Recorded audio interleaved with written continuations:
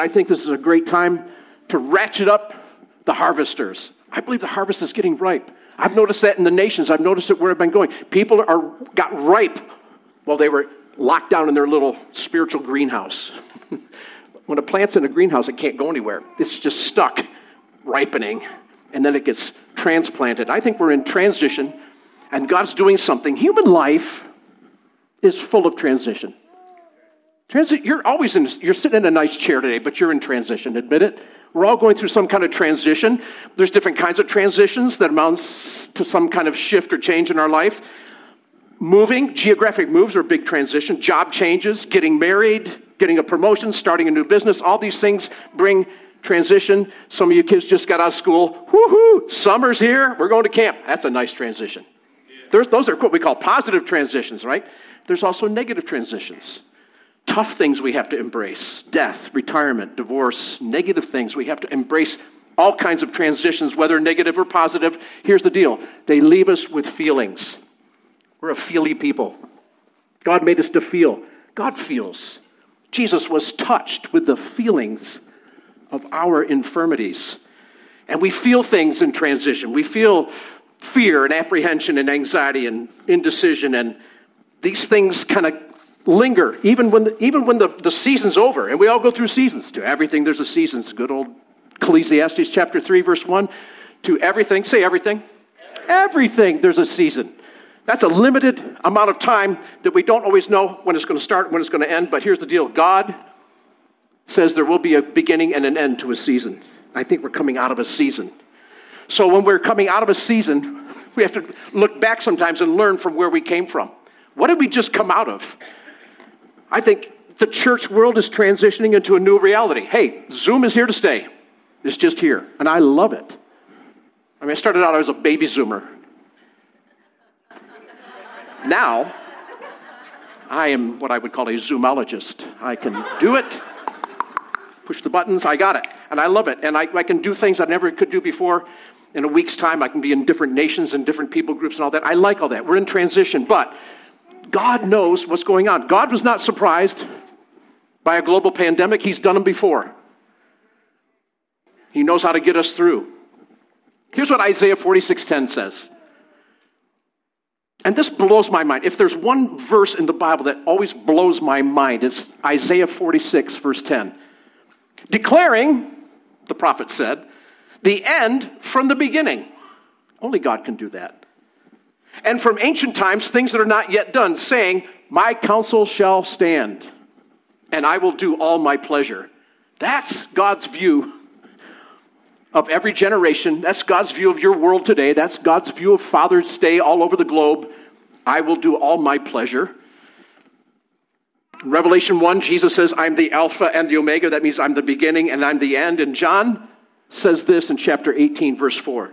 Jesus, therefore, knowing all things that would come upon him, Jesus wasn't shocked by the way he was treated by Roman soldiers. He wasn't shocked by Judas' betrayal. He wasn't shocked by any of it. He knew. And we have the same Holy Spirit. God wants us to know things about how he wants us to conduct our lives and do according to all his pleasure. Do according to his will. So let's talk about this for a little bit and look at some characters in the Bible, and let's pick on them. Isn't that good? God gave us amazing characters, real humans, dads, lots of dads in the Bible, lots of dads that were not perfect. Can I have an amen? Come on, all you join the Imperfect Fathers Club. I'm in. I'm one of the chief, like Paul. I'm chief of sinners. I'm chief of the imperfect dads. But you know what? We learn something, and we learn particularly how they came through transitions that God took them through. You know, you don't sign up for a transition. You ever start your morning, good morning, Lord. Praise God, it's great to be alive today. God, please bring a fresh transition in my life. Bring challenges, changes. God, bring the unexpected in my life. We don't really pray that way, but you have to kind of have that reserved in the back of your mind, like, I don't know what's going to totally happen today, but I'm trusting Jesus. Think of Abraham for a minute. We're going to go to Genesis chapter 12. Abraham went through a major transition in his life when he was old, older than me, believe it or not. And I'm old. I'm getting there. But he was challenged by God at 75 to leave his surroundings, his familiarity, his tribe, his clan, everything. Genesis 12, verse 1, now the Lord said to Abram, get out of your country. I like America. I love traveling to the nations. I love coming home. I really do. And someone asked me the other day, if you could live in another country, where would you live? I go, I don't want to live in another country. I like where I live. I'm really grateful. But he says, get out of your country and from your family and from your father's house to a land that I'm going to show you. And when are you going to show me? What time? What time are you texting? When do I know? You won't know. Just get going. It's like, gosh, I don't like this. When the transition is God initiated, in this case in Abram's life, God is good at sending confirmation. God will send reassurance. Watch what he says in the next two verses, Genesis 12, 2 and 3. I'm going to make you a great nation. I'm going to bless you and make your name great, and you will be a blessing. I will bless those who bless you, and I will curse those that curse you. And in you, all the families of the earth shall be blessed. Talk about a fathering responsibility. Oh, talk about pressure. In you, all the families of the earth will be blessed. Dad, Father Abraham had met. Come on. I won't make you stand up and do that. We're going to do that at camp. All you guys get ready? Like walking around going like this. Father Abraham. What happened at camp? I don't know. This Father Abraham thing got into Clem, and I don't know what happened. But he's Father Abraham. Talk about Father's Day. Father Abraham. And these reassurances that kept coming from God in spite of all of his challenges. He had all kinds of challenges, and he was going through all this transition. And he says, I promise you, I'm going to bless you wherever you go. So he didn't have to fight it in prayer. Abram cooperated with God. He left his country. He left his family. He left all kinds of things. Now, there was one maybe little mistake if we could say, well, if Abe could do it over, what would he probably do? Maybe not take Lot with him. Maybe not do the Lot thing. He could have learned something there. Possible mistake. Genesis chapter 12, verse 4. So Abram departed as the Lord had spoken to him, and Lot went with him. Don't leave me. Lot went with him, and Abram was 75 years old when he departed from Haran. Taking Lot with him probably wasn't the best plan, probably not the best way to carry out the design of God. All kinds of challenges came. During a time of transition, listen to me, you have to evaluate and seek God regarding the people and the things that need to go with you. Help me out, youth. Say amen. We're going to condition the youth. Just say amen no matter what I say. Just say amen. That's good. What did he say? I don't understand it, but we just say amen. When you move into a new season of life, when God brings you out of a wilderness situation and you're in transition, you have to evaluate who's coming and who's not. Amen. What am I taking? What am I leaving behind? Transition time is a time of letting go. We let go of things. You have to let go of some old baggage, some old ways. You let go of some relationships maybe. Why? God always challenges us to embrace the future. Abraham had to let go of some stuff so he could embrace his destiny. You're going to be the father of a great nation. So the wilderness is that in-between place before you fully settle into your new promised land. It's that in-between place. And for me, and the way I evaluated COVID in my season, it was like this in-between place. We'd never been there before. When the children of Israel went into the wilderness, they'd never been there before. They were constantly evaluating the past based on their current, and they just had a hard time seeing the future. We have the Holy Spirit. Jesus said he'll show you things to come. We have the Holy Spirit. We can say, God, help me see the future. For the children of Israel, when they got into the wilderness, all it did was stir up a desire to go backwards. We want to go back. I don't like this place. I heard that a lot over the last couple of years. I don't know about you all, but all the churches I went to, can we just go back to the way it was? Just go back. We just want to go back. Just want to go back. Exodus 16, verse 3. And the children of Israel said to them, oh, that we had died by the hand of the Lord in the land of Egypt, when we sat by the pots of elk meat. I'm sure it was elk meat. And we ate bread to the full. For you brought us out of this wilderness to kill us, probably. This whole assembly with hunger. In your transition, you have to remember that this in-between place is not the destination. It's the tyranny of the familiar. I just want to go back. But that's not where God's taking us. God's not taking us back, church. We're not going back. We're going into new territory. God's opening up new things in the earth in spite of persecution, in spite of economic, tension and prices soaring and recession and whatever's going on in our world. God's taken the church somewhere. We're heading toward the finish. If I could just say, what's the big picture? We're still going toward the finish. God didn't change his mind. God didn't rewrite the book of Revelation. Said, I'm taking my church to the ultimate finish. One with Christ. We'll be there someday. There's going to be a finishing generation on the earth sometime, somewhere. They could be sitting in this room. They could be going up to the mountains with us this week. That could be the finishing generation. We don't know. But like the children of Israel, we're all in transition. There's new people coming. There's new territories to be taken. We can't just organize our lives and organize our church by recapturing the old. We have to say, God, what's next? What's new? That's called playing offense. Come on. The church for so long has played defense. The enemy does something, we go, we react, we have a prayer meeting. I don't know. We don't get in the corner with a box of Kleenex. Wake me up and when this is over. It's like, no. We're playing offense. We win. And so here's some lessons. Here's 3 lessons we need to learn to go through the transition. This is what's going to get you through transition. And we're all in transition of some kind. And we learn it from the children of Israel, from God's own kids. Father's Day. Father's going to teach us, his 2022 kids, how he handled his Israelite Egyptian slave kids. You think you had it bad. Go back to Israel in the days of being captured in Egypt for 400 years. We got it a lot better because we have iPhones. All right, so I don't know if they had internet yet, but okay, so here we go. Don't miss this. You only get to go through these kinds of seasons once or twice in a lifetime. These are the stories we'll tell future kids and even grandkids. I remember the pandemic of 2020. We're going to have to remember these stories, but you know what? You only get a few of these opportunities in your life or in your ministry or in your church. And so we're going to learn lessons from a church of a couple of million and apply it to our church of a few hundred. So we go to the book of Numbers, and we see these lessons. Number 1, it's the lesson of aligning our hearts. Don't miss this. Aligning our hearts. This deals with the culture of the church. And I'm talking about church, but you can apply this to your family. It's Father's Day. The culture of your home.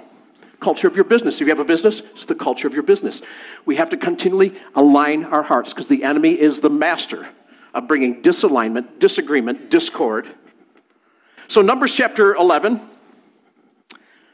Watch this little scenario.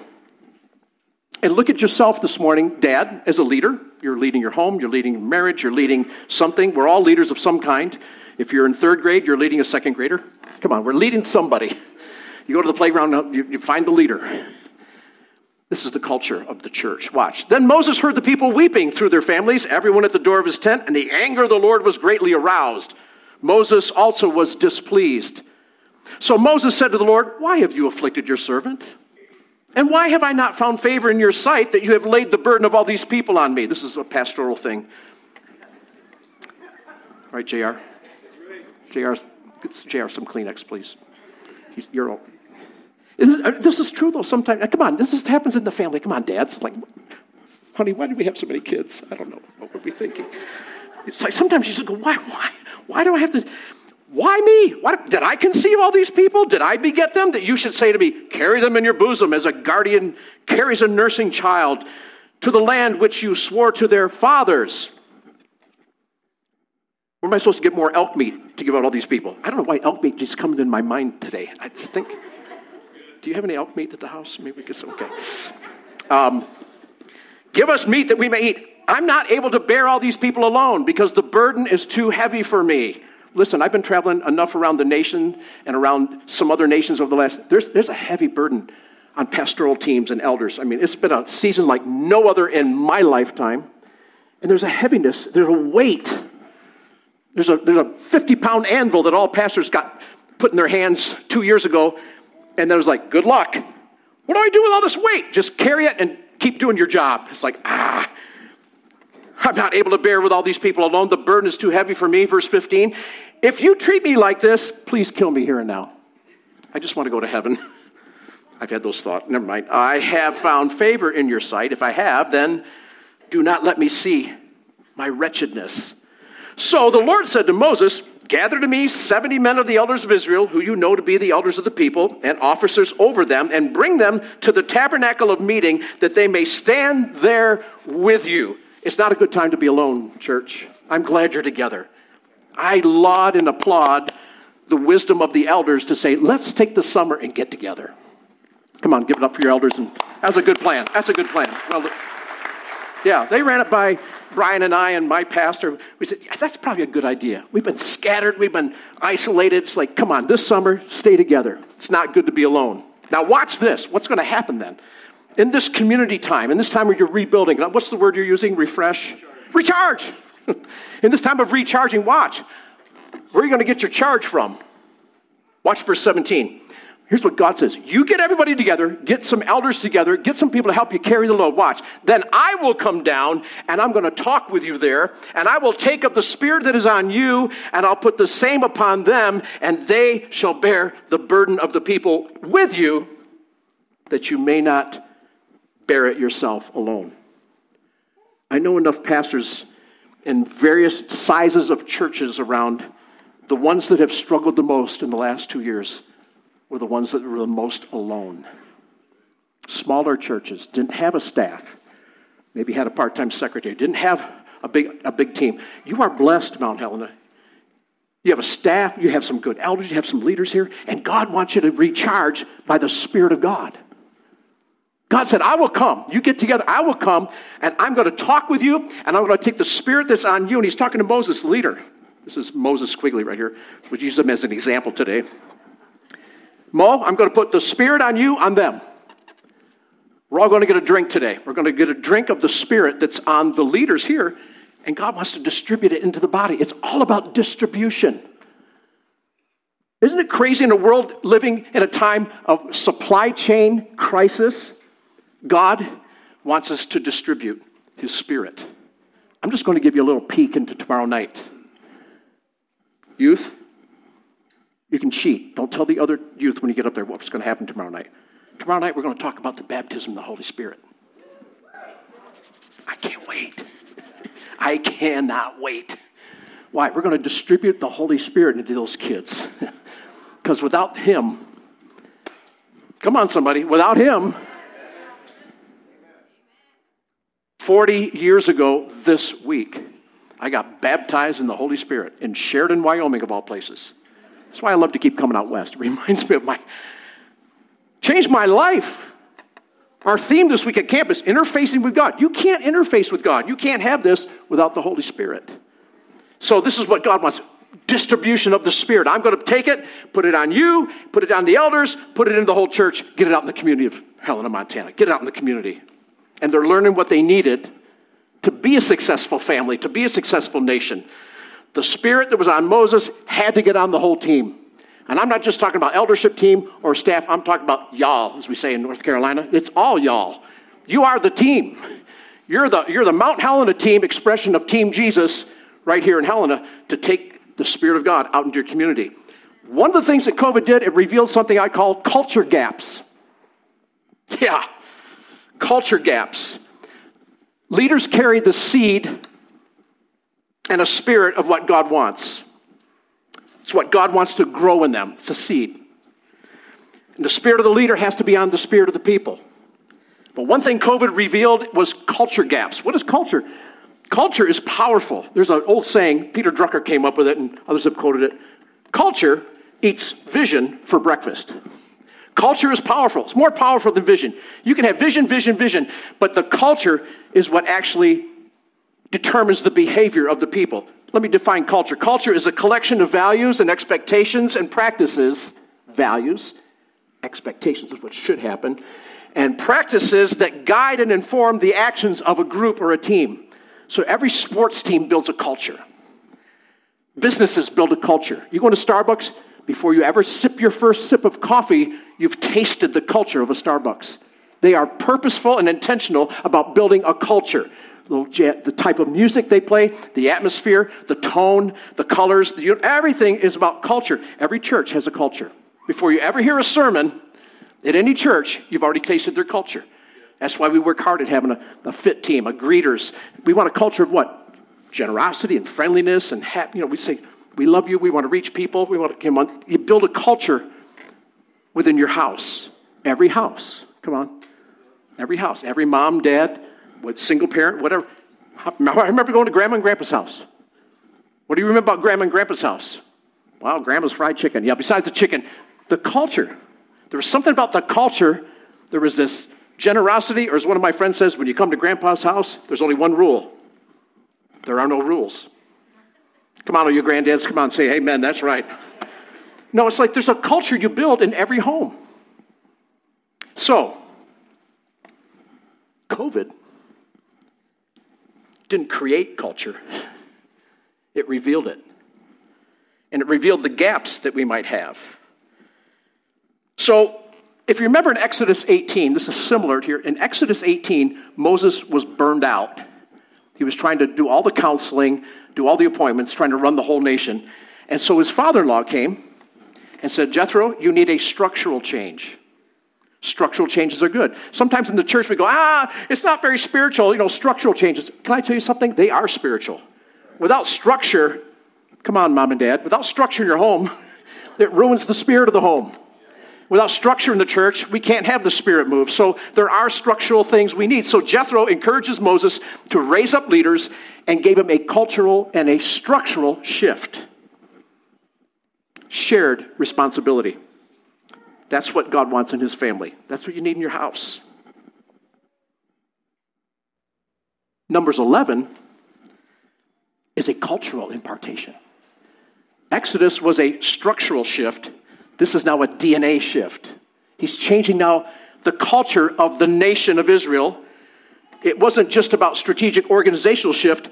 He had to put a seed of the vision in every house.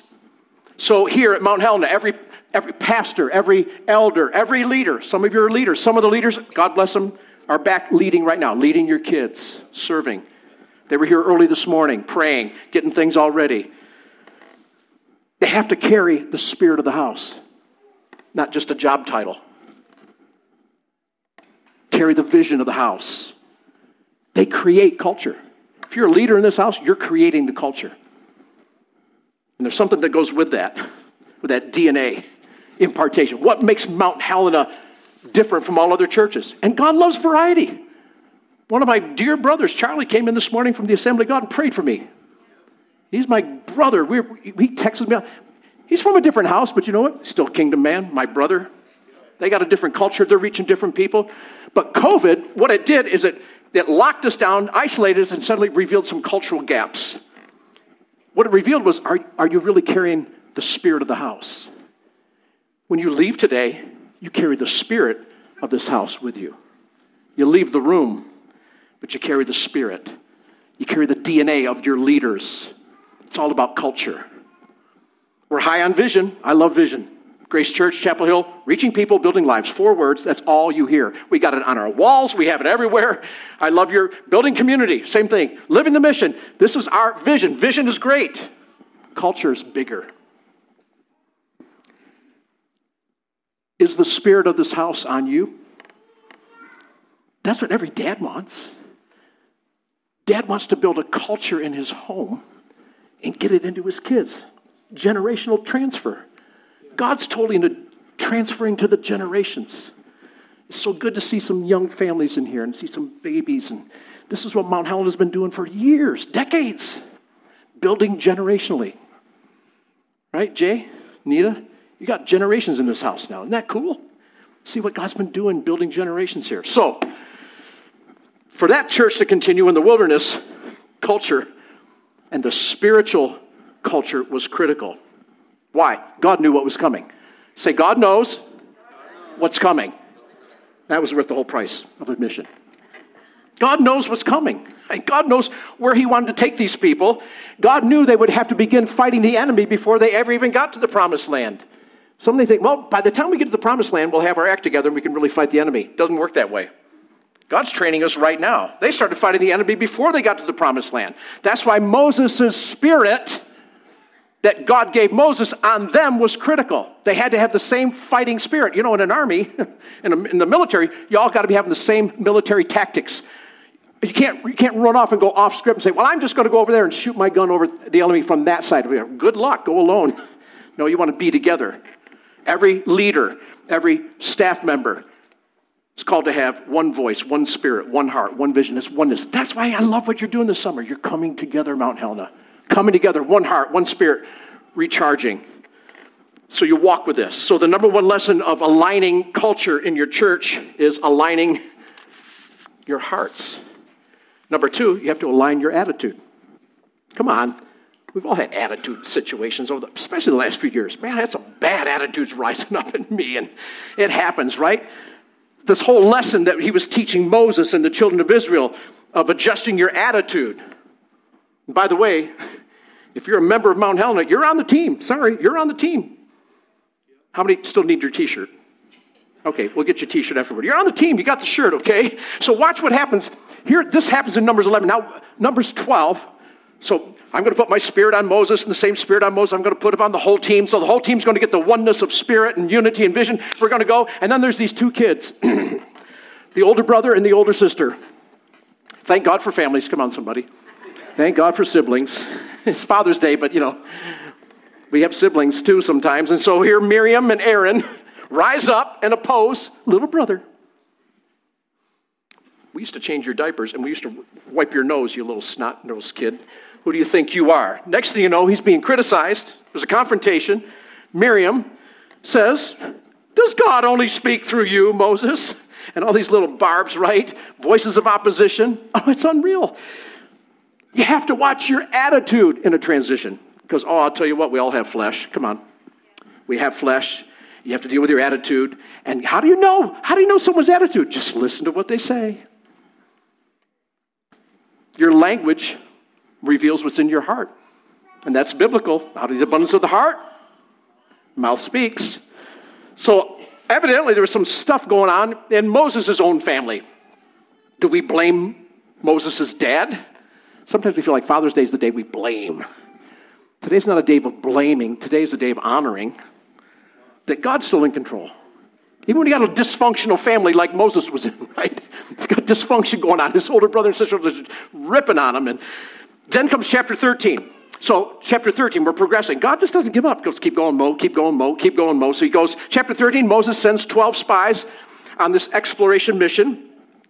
10 come back with a bad report. 2 come back with a good report. What's up with that? They're all on the same team. They're all wearing Team Moses, right? We're Team Moses. Go, guys, go. You 12 guys, go spy out the land. They come back. We can't do it. It's terrible. Watch this. Attitude. Watch the attitude in Numbers 13. I'm just going to read it 30 through 33. Then Caleb quieted the people before Moses and said, let us go up at once and take possession. We're able to do it. We're able to overcome it. But the men who had gone up with him said, we're not really able to go up against the people. I mean, they're stronger than we are. And they gave the children of Israel a bad report of the land at which they spied out. And they said, the land through which we've gone as spies, it's a land that devours its inhabitants. And all the people with whom we saw in it are men of great stature. There we saw giants, the descendants of Anak came from the giants. And we were like grasshoppers in our own sight. And so we were in their sight. We can't do it. There's no way, Jose. It's all about attitude. How could the same team go and have differences of opinion? It's all about attitude. When you're in transition, your attitude is critical. It'll spread too. That negative attitude kind of spread through the camp. It spreads in an organization. It spreads in a team. That's why coaches, some of the best coaches weren't the best players. They're the best ones at discerning an attitude creeping into the team, and they call it timeout. Timeout. What? We're not going in the right direction with your attitude. Change your attitude, right? The result was the 10 naysayers spread attitude throughout the whole camp. We're not going to have that at youth camp, by the way. Say, I'm going to have a good attitude. All young people say, I'm going to have a good attitude, Clem, I will. No, we want to have the same spirit. But you don't know how things are. You know what we've been through. You know what my life's been like. I mean, talk about giants. I've had a lot of giants. And Talk about grasshoppers, I feel like a bug. You got to see the bigger picture. That's why vision is important. That's why you got to keep gathering together. This pulpit is the steering wheel of your life as a spiritual Christian. Every believer needs a pastor and a shepherd to steer them in the direction God's taken them. And we need it. Why? Because 6 days a week, all you get is the 10 spies report. Or your 10 news feeds, or whatever you're listening to. It's 10 times what you really need.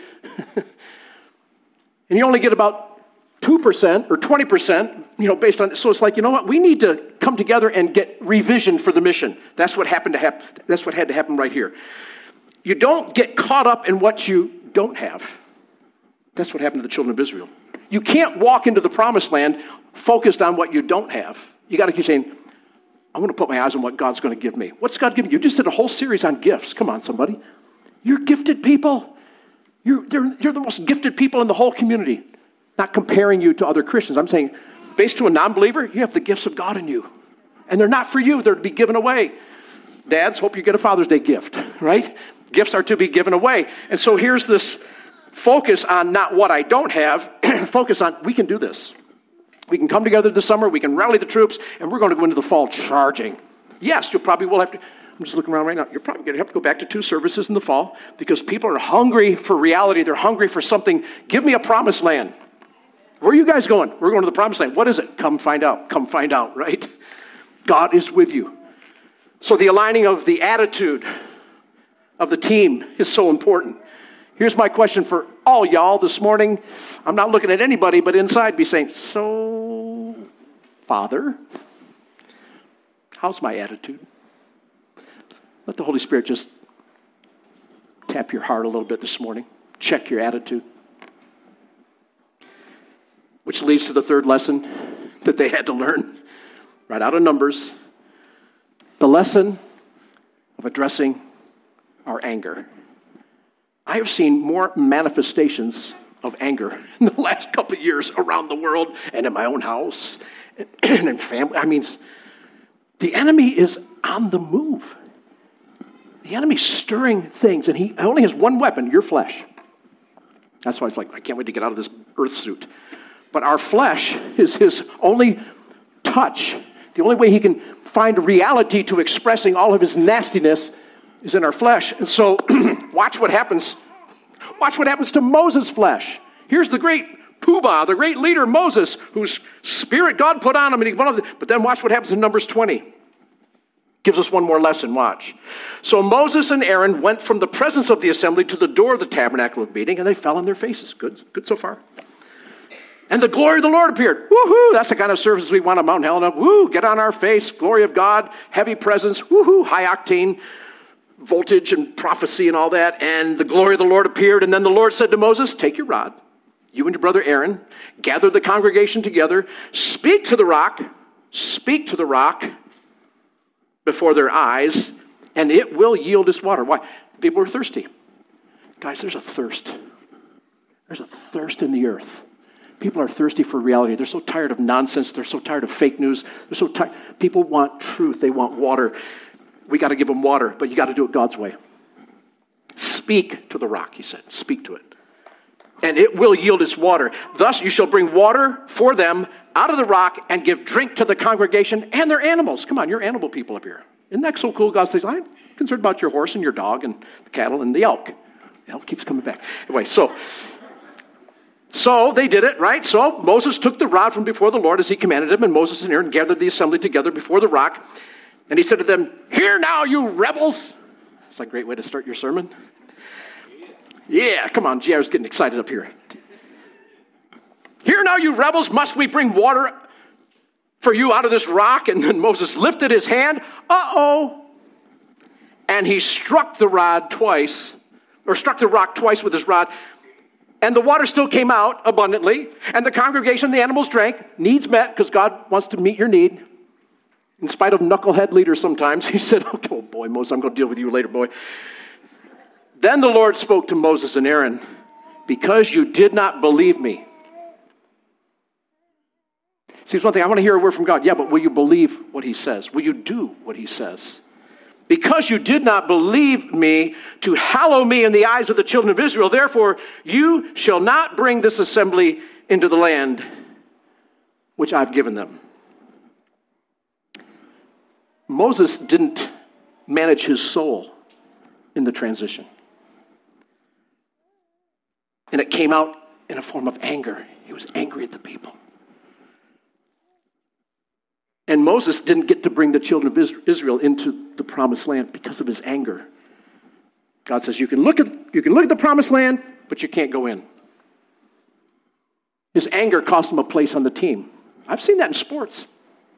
Some kid just throws a fit. It's like, out. Professionals, millionaires, they get millions of dollars to play a boys' game.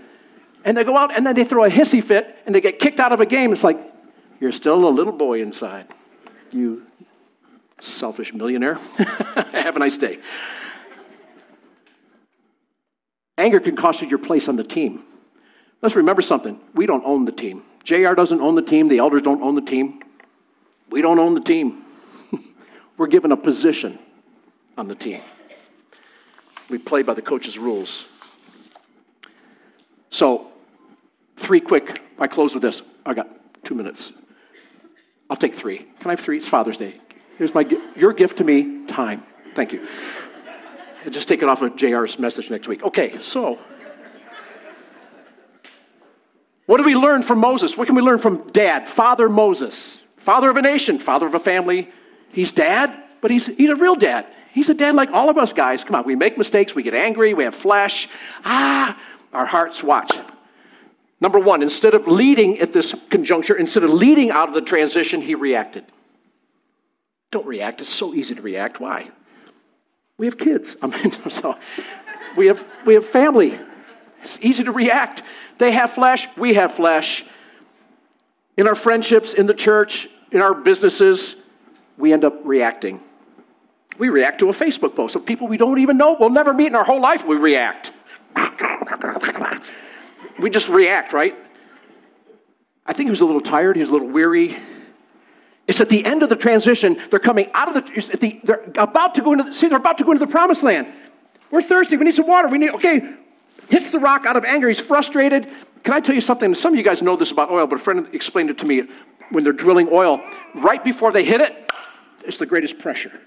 It's like they're digging. They get down right before they hit it. The pressure is the greatest right before you hit oil, right?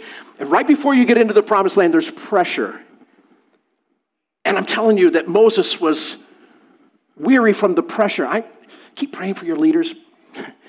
There's pressure all around the world right now. There's pressure on politicians. There's pressure on leaders and church. There's pressure on businessmen. There's pressure everywhere, folks. Don't react. He made a decision that cost him. God said, speak to the rock. He says, no, I'm mad. I'm going to hit it. I got to hit something. It's something. Sometimes it's too easy to listen to the people and not listen to God. I'm not looking at anybody. I'm looking at me. We all get swayed, but even dads, you got to get with God. Say, honey, I hear your need. Kids, I hear your need. I got to get with God. God always answers a need with leadership. We have needs in the body of Christ. You have needs in your family. How does God answer our prayers? God, I need this. I have needs. He sends a leader. See, the children of Israel had a need. They were in bondage. They were in slavery. They've been trapped for 400 years. God, get us out of here. Their cry went up. And God says, now I've heard their cry. I'm coming down. I love that phrase in Exodus. I'm coming down. Did God actually physically come down? No. He gave him a leader. His name was Moses. God always answers a need in your life with a leader. And here, it's like our children. We listen to their perspective. We listen to their need. But dad and mom, you're the parents, right? People needed water. We need water. It's not we don't respond to the needs of the people, right? But we're led by God on how to meet the need. We don't react. I don't know how many times you've had someone come up to you and say, no, this is what we really need at Mount Helena. Or this is what we need in our business. How many times they say, we really need. When they use the word really, that's just a superlative that makes it really important. This is what we really need. You know what you really need to read? Here's a good book. You really need to read it. And we really, really, really. Well, sometimes we have to ask ourselves, am I going to be proactive when the need comes or reactive? To be proactive is drop to your knees and say, God, what do you want? How do I meet the needs of my family? How do I meet the needs of the people? God's into that. Don't react. Pray. Second thing we learn from Moses is Moses presumed that what worked before would work again. And we're all trapped in that right now. Pastors are going through it, church leaders, even business people are like, pre-COVID. I love the word pre-COVID, don't you know? How you doing? Well, pre-COVID. We always reference pre-COVID. Well, this is what it used to be. It used to be so great. How many in your church now? Well, pre-COVID. He struck the rock in Exodus 17, and it worked. That's why he thought if he struck it again, it would work again, except his attitude was wrong. And God didn't tell him to strike the rock again. He could speak to the rock. Sometimes our faith is in a familiar method and not in the voice of God. God is current. God's out ahead of this, folks. God's out ahead of this. He's not standing next to us going, I don't know, what should we do? Let's have a prayer meeting. I don't know. God's out ahead of us. We want to follow him. And so the third thing is this, and this is for every soul, man, woman, or child, dads, leaders, don't let your soul get unhealthy. In transition, it's a vulnerable time. There's pressure. Don't let your soul get unhealthy.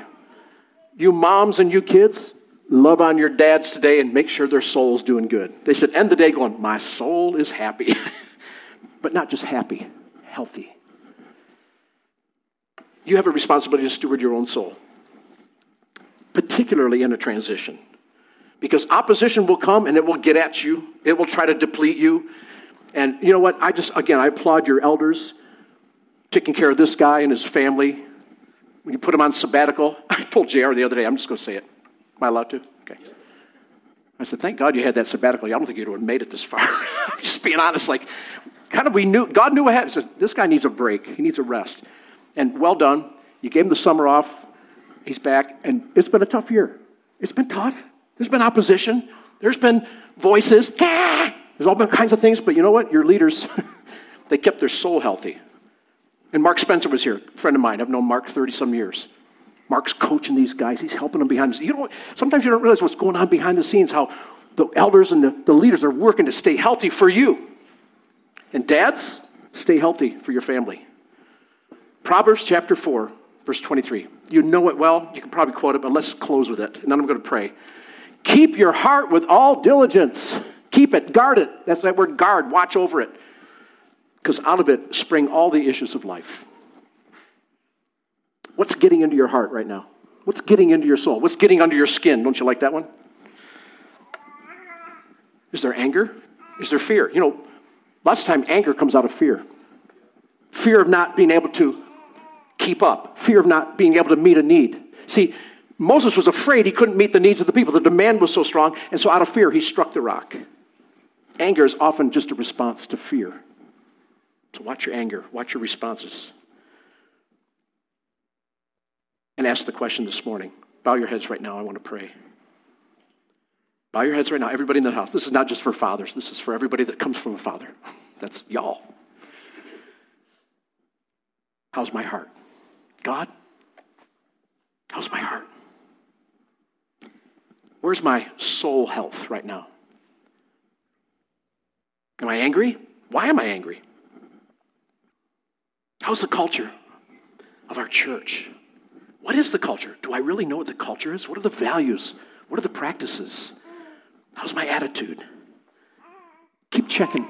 It's like the dashboard on your car. Keep checking the engine light. Keep checking the fuel gauge. Keep checking the pressure. Keep health checks going all through the summer. Don't just relax this summer and say, summer we can just relax and not be so spiritual. Every time you gather, you're spiritual. This is a spiritual day. I'm proud of you. You're together. You're recharging. Because God is taking you somewhere. God's taking us to his promised land for you. There's souls to be won, lives to be changed, people to be reached. Father, we thank you for your help. Our help comes from the Lord in Jesus' name. I'd like the elders and their wives just to come up here and stand right in front here. We're going to pray for them. I'm going to pray the way Moses petitioned the Lord. Come on, JR and Janie. I think she's in the back. She's coming. I know that Corey is still overseas. We're going to pray. Julie, are you here? Yeah, Julie's here. I saw her. Come on. I know Jeff's ministering to youth this morning at home plate. Hi, Rebecca. What God did for Moses, he wants to do and refresh today. We're going to recharge your leaders, okay? He took the Spirit and put it on Moses, and then he put it on the elders. And they're going to put it on you.